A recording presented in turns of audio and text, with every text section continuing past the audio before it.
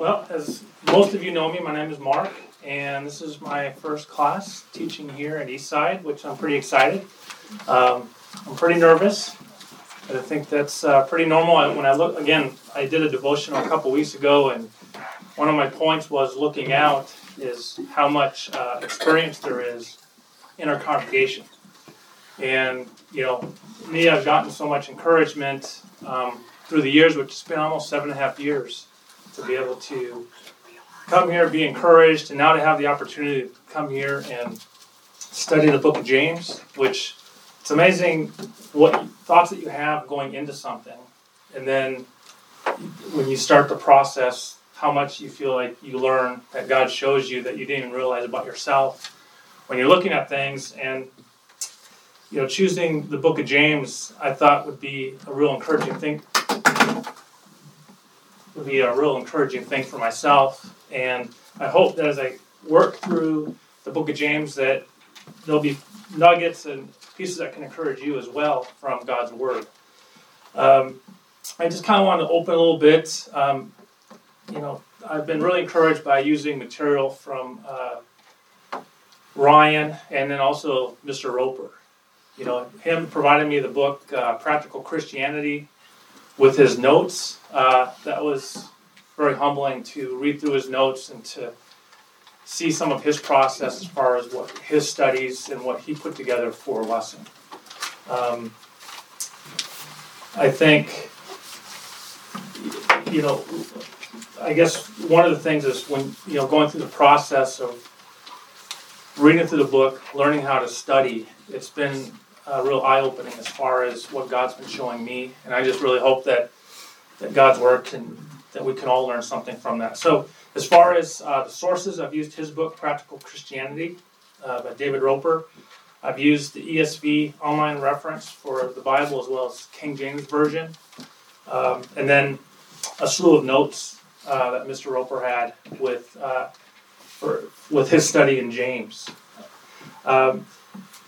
You know, looking at the timeline of the book of James, you know, it starts basically 28 to 33 after Jesus' death, resurrection, and it goes all the way to where around AD 62 as far as when James was martyred. So it's quite a long time. As far as this letter was written by James, the brother of Jesus and leader of the Jerusalem church, Acts 15, it was probably written about 40 to 45 to Jewish Christians living outside Palestine. Now we'll go over some of that as far as why do some think that this was written by James or Jesus' brother or half brother. The theme: Christians must live out their faith. They should be doers, not hearers of God's word. What's really funny about that is when I did my devotion a couple weeks ago, I didn't really even realize how it lined up with what I was studying for this lesson, and realizing when I was talking about following Christ and how as a young Christian I kind of thought the word follower is just kind of being a passive, something that I say that I am, but there's no action behind it. And what stuck out to me is I've always thought that we should be doers of Christ or actionists of Christ. And here we're studying James, and it talks about, you know, working our faith in a sense. So I thought that was really interesting. Let's see, a little behind here. I did a little bit of looking as far as the purpose of James, and I just found that James' readers were suffering persecution, living in poverty. There were a social and spiritual conflict. Many believers were living in a worldly manner. James corrects them and challenges them to seek God's wisdom to work out these problems. And I think how so true that kind of mimics even today life, that there's just so much worldliness out there, including even when I look at myself and I think of how I live my life and things that I could do different. So I guess God's really used this book to really kind of convict me in some areas as far as how I can grow my faith. And obviously, this book was written to encourage us followers, us believers.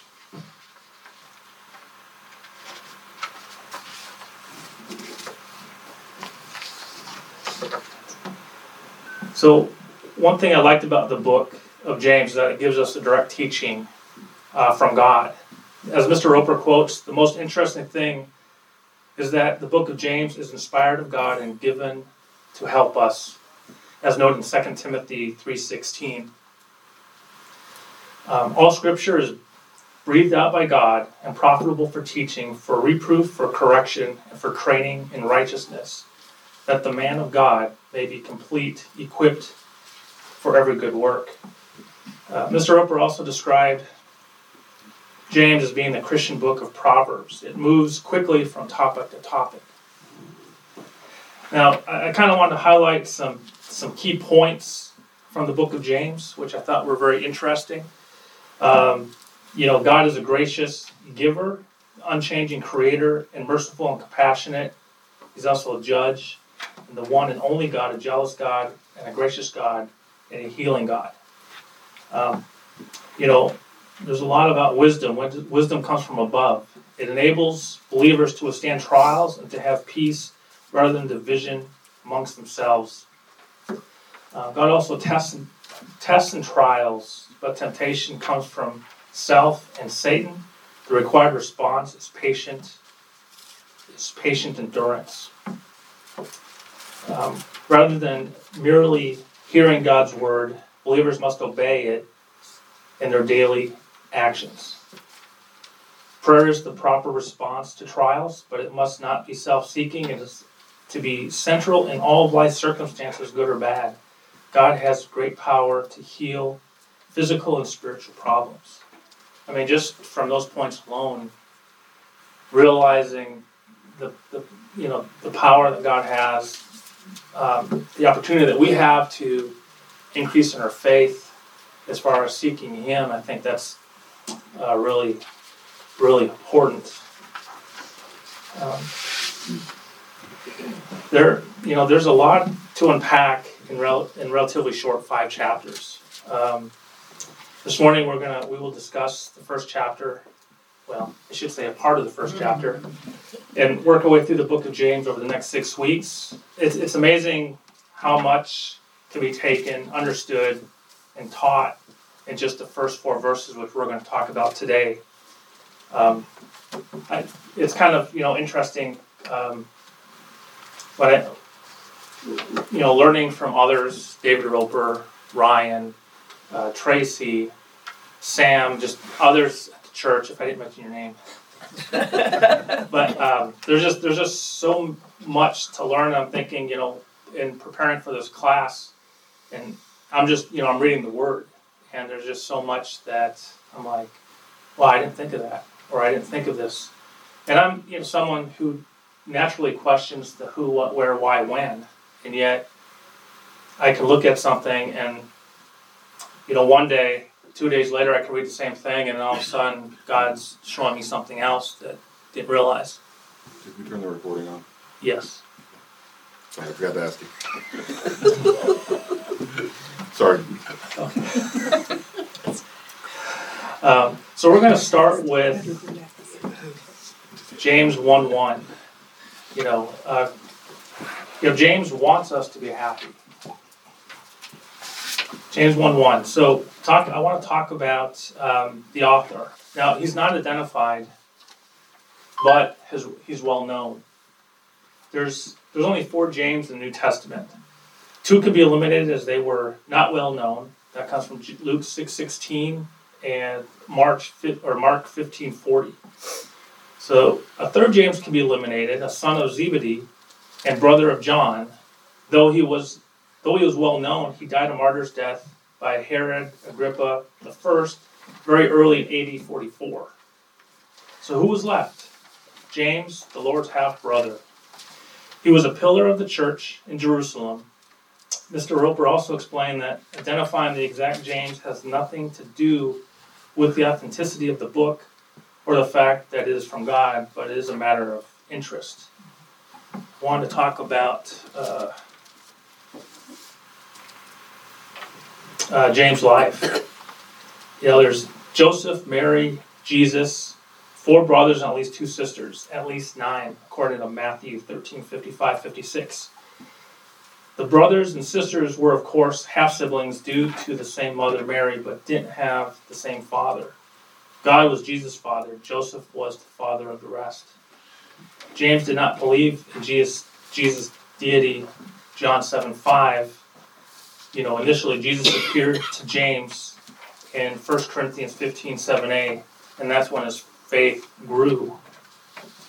If James is the half-brother of Jesus, place of writing would probably be Jerusalem. The time of the writing would be between AD 44 and AD 62. James came into prominence after the death of James, son of Zebedee. James approximately died AD 62. And then, during James's life, we also have to understand the period under the high priest Ananias. It was a very oppressive period. Famine had impoverished the area, according to Acts 11:27. The rich got richer and the poor got poorer. So we see during that time that,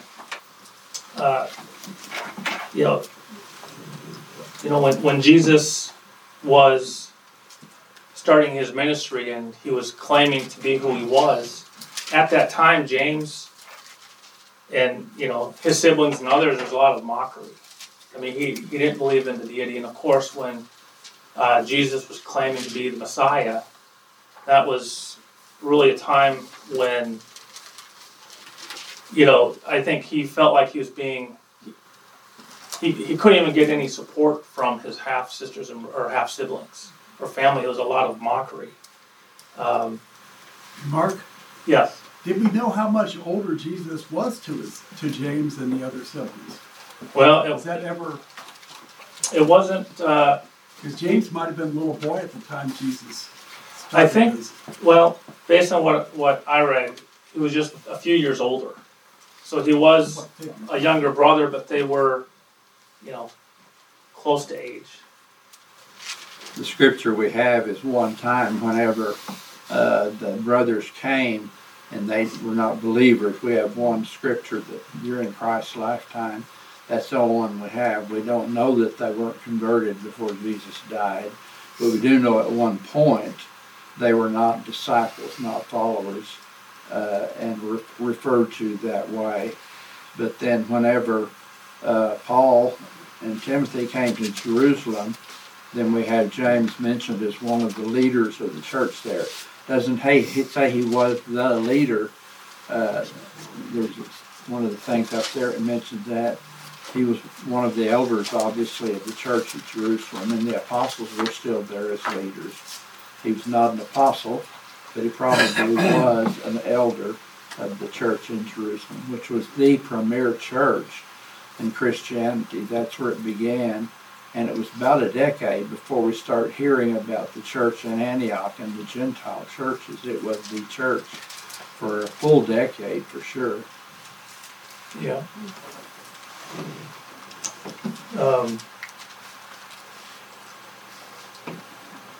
Now, what was interesting that, James eventually he called himself a servant of God.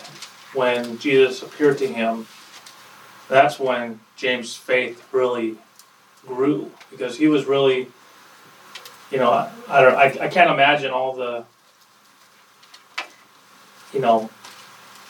I look at today and how people disregard God, and if you profess to be a Christian and you're putting that forward, what we hear today, and can only imagine what it was like back in that time, what he was going through. But then, all of that kind of changed, where he did believe in the deity of Christ when Jesus revealed himself to him. And from that time, well, I don't know the exact time, but James, he calls himself a servant of God. And why doesn't he say he is the half-brother of Jesus? Maybe because he was well known and everyone knew him. Maybe it's because he was modest, or maybe because of what Jesus said, for whoever shall do the will of God, the same as my brother, Mark 3:35. George Bailey has said it's more important to be Christ in the faith than in the flesh. And when James calls himself a servant of God, we look at the Greek meaning doulos, which means bondservant or slave when we look at the meaning greeting. James says, I'm just a slave of Christ. So, and as far as, so we're kind of looking at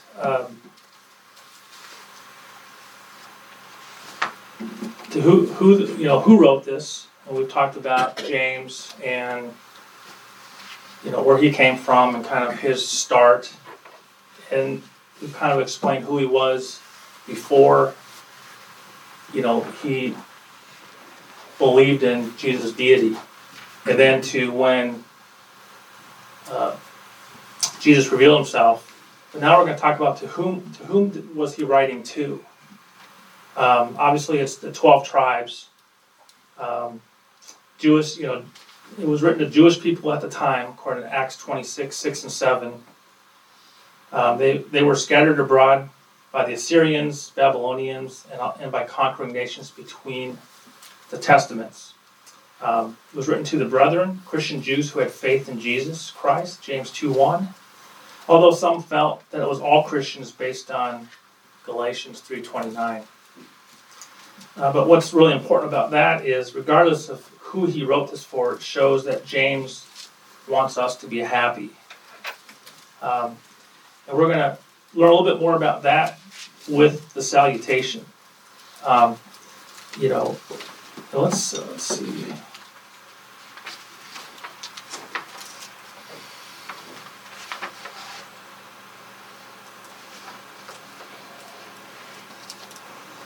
Let's go ahead and read James 1:1. James, a servant of God and of the Lord Jesus Christ, to the 12 tribes in the dispersion, greetings. And so that's where we're talking about greetings.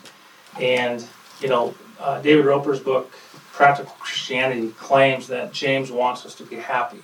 And as I've been reading the book, and, I have to agree with Mr. Roper's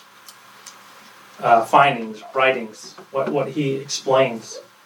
And I think it's, God does want us to be happy, that we can have joy. So again, the salutation, the word greeting is translated from the root word for rejoice. It means to rejoice, to be happy. Though it can be used as a standard salutation without any specific meaning, I agree with Mr. Roper that James means exactly what he says. He picks up that same theme in the next verse. My brethren, count it all as joy. So, in talking about James, what is the purpose of the book of James? Anyone have any ideas? The question being asked by all men concerning the religion of Christ is, does it really work? What I like is that James answers these questions effectively, demonstrating the truth that the religion of Jesus is applicable in any age, in any situation. And, I think of that and I think, isn't that so true when it just comes to the Bible? And I was just talking to Sam last week, and we've had previous conversations, that one of my favorite terms or phrases is that I really love saying absolute truth. Because I think that, today we look at the world and everything wants to be relative. There's no basis or the anchor of what truth is. And we can easily say things are relative. What's true for me may not be true for you. Or everything is based off what we think. And that's, looking at the word, and we're talking about James more specifically, where this is a practical application for how we as believers can approach our relationship with Christ, with teaching as far as what are our responsibilities as Christians that we need to keep mind of. We're going to study the next few verses to show that James does want us to be happy. This is, for me personally, I think I a lot of times live in my head. I can think about a lot of things and I can tune out others. And unfortunately, sometimes I think I do that in my own personal relationships with others. And thinking about, reading James really makes me look at things in more practical use as far as, okay, what is my relationship? What do I need to do in order to grow my faith? Because what I'm mimicking personally and locally, I think also mimics my own relationship with Christ, because I'm doing the same things where, I hate to say it, but I put myself first instead of putting Christ first. James is a very practical book. It doesn't just talk about being happy, it talks about being happy in spite of trials. Yes. And maintaining happiness through faith and through conquering the things that happen to our life, not just through it being given to us. Yes. So, as I said, that James wants us to be happy even when trials come.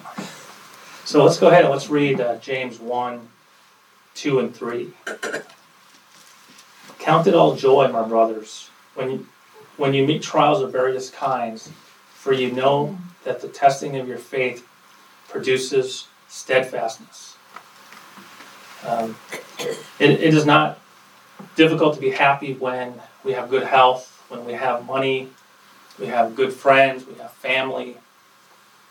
Things seem to be going our way. Life seems easy. But what happens when things don't seem to be going well? Okay. Yes. Okay. Let's see. What happens when things don't go well?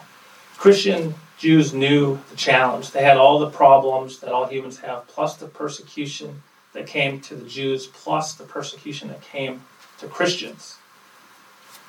So again, I can only imagine what they went through, which I would liken to being 100 times worse than maybe what I think I'm going through. Of course, I wasn't there, but it's a pretty good assumption. One thing's to note that these problems they didn't seek out these problems. These didn't come due to their own failures. These problems also didn't come in spite of their best efforts to avoid trouble. Sometimes things just happen against our best efforts, that we want to do everything perfect. This isn't talking about, what I want to say, this isn't talking about just our normal decisions of where we walk into sin. This is talking about outward things that just happen and we don't always understand why. My car broke down and $1,000 to fix, that just happened. We take our car, get it fixed, and we think that it's running good, and then one day it's just broken.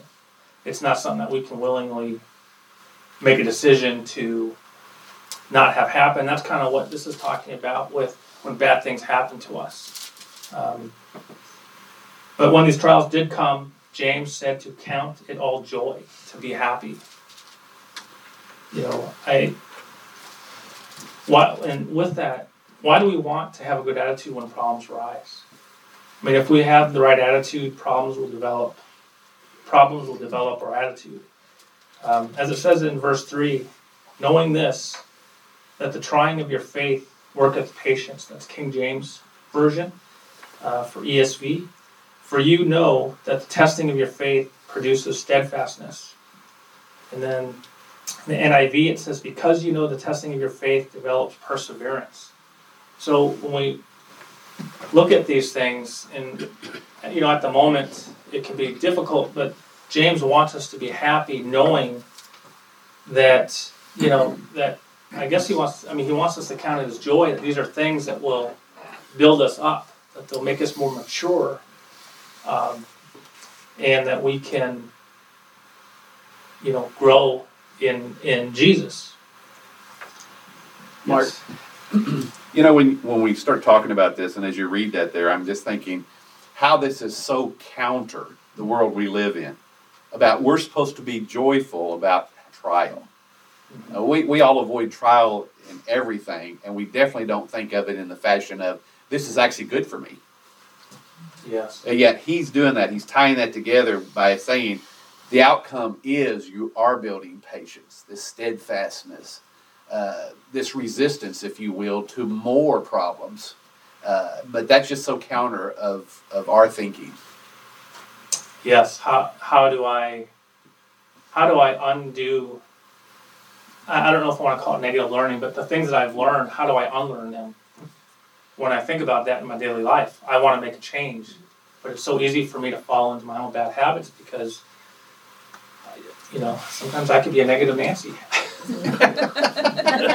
Or, no, let me rephrase, negative Ned.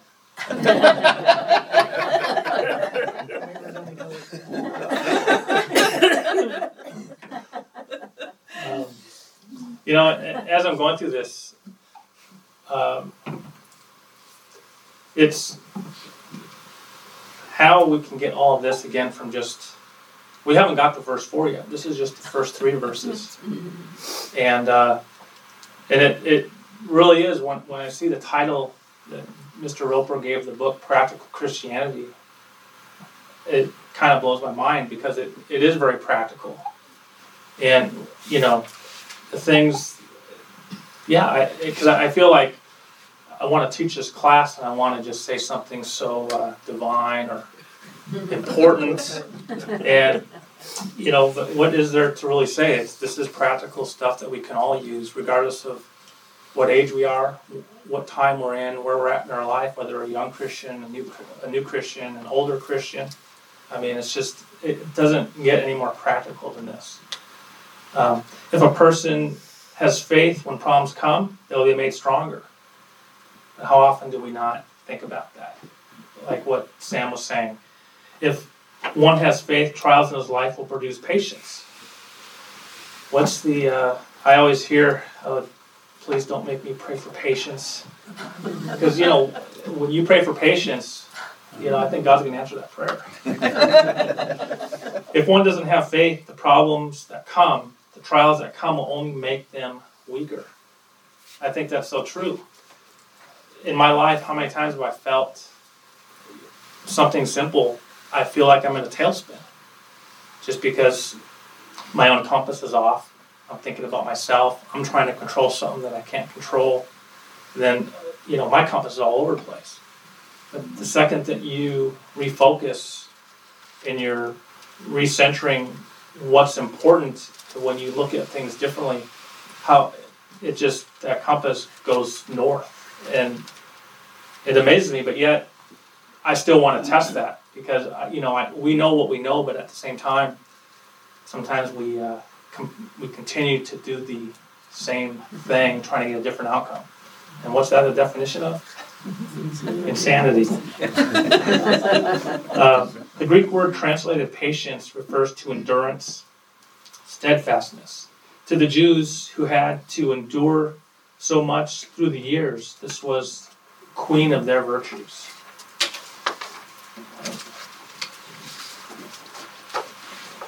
So let's go ahead and let's read James 1:4.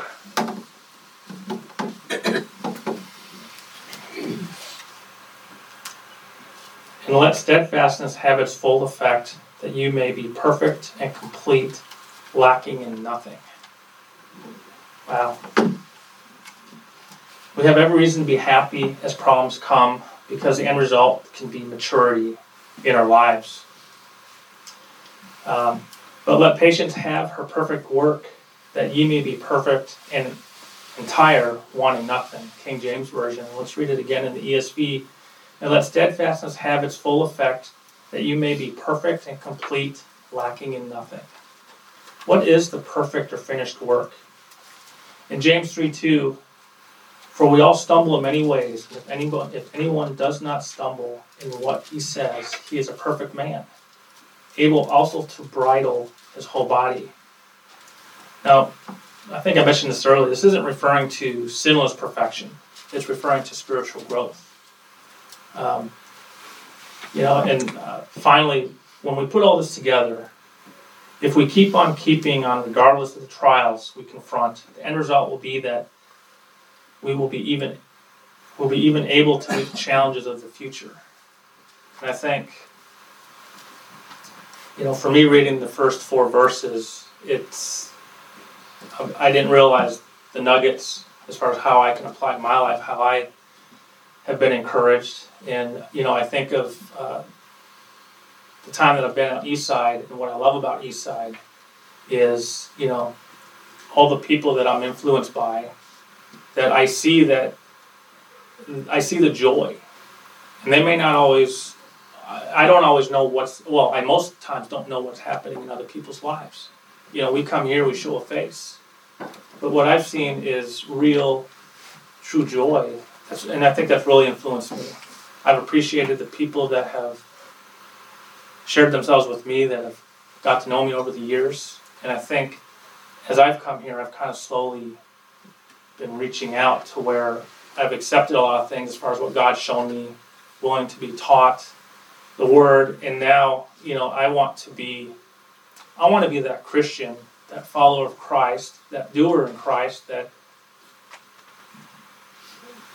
I can count everything in joy, that I can come fellowship and have true joy. Is there any questions, comments?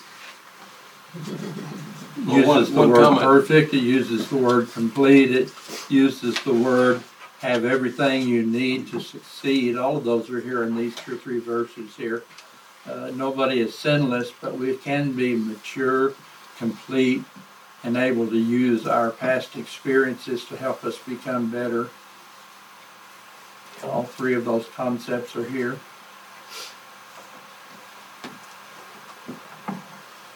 Yeah, he ties the term patience. I like the way he ties that together. If you think about patience and what it requires for us to end up getting patience, is he's saying, okay, we're going to have to go through these trials and all.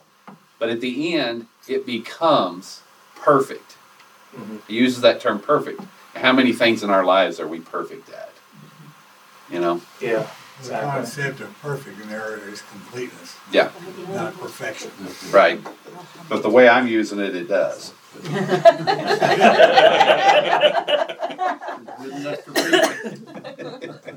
He goes on to talk about, too, that, and not to jump ahead, but he does go on and talk about the ideas of wisdom. And I think that's something that we struggle with the definition of that word, especially in our culture, that wisdom is just somebody who's really smart or something like that. It's not. Wisdom is experience. It's learning from your mistakes. Often wisdom would always be accounted to those who were much older, just because that's where it came from. It was your knowing what you can have. It's easier to have joy because you've seen the end result so many times. You know that things always end up okay, and that you can, and that gives you the ability to look ahead of your life and realize things are going to be okay, and that I have something to hold on to, that's that anchor that I can hold on to that's just farther in front of me, and that's but that's one of the hardest things you do throughout your life, is to have that steadfastness, that patience, that and I do love the fact that he talks about that you will lack in nothing, because you by doing this, by having this patience, by having this steadfastness, you will understand that you don't need all of these things you think you need,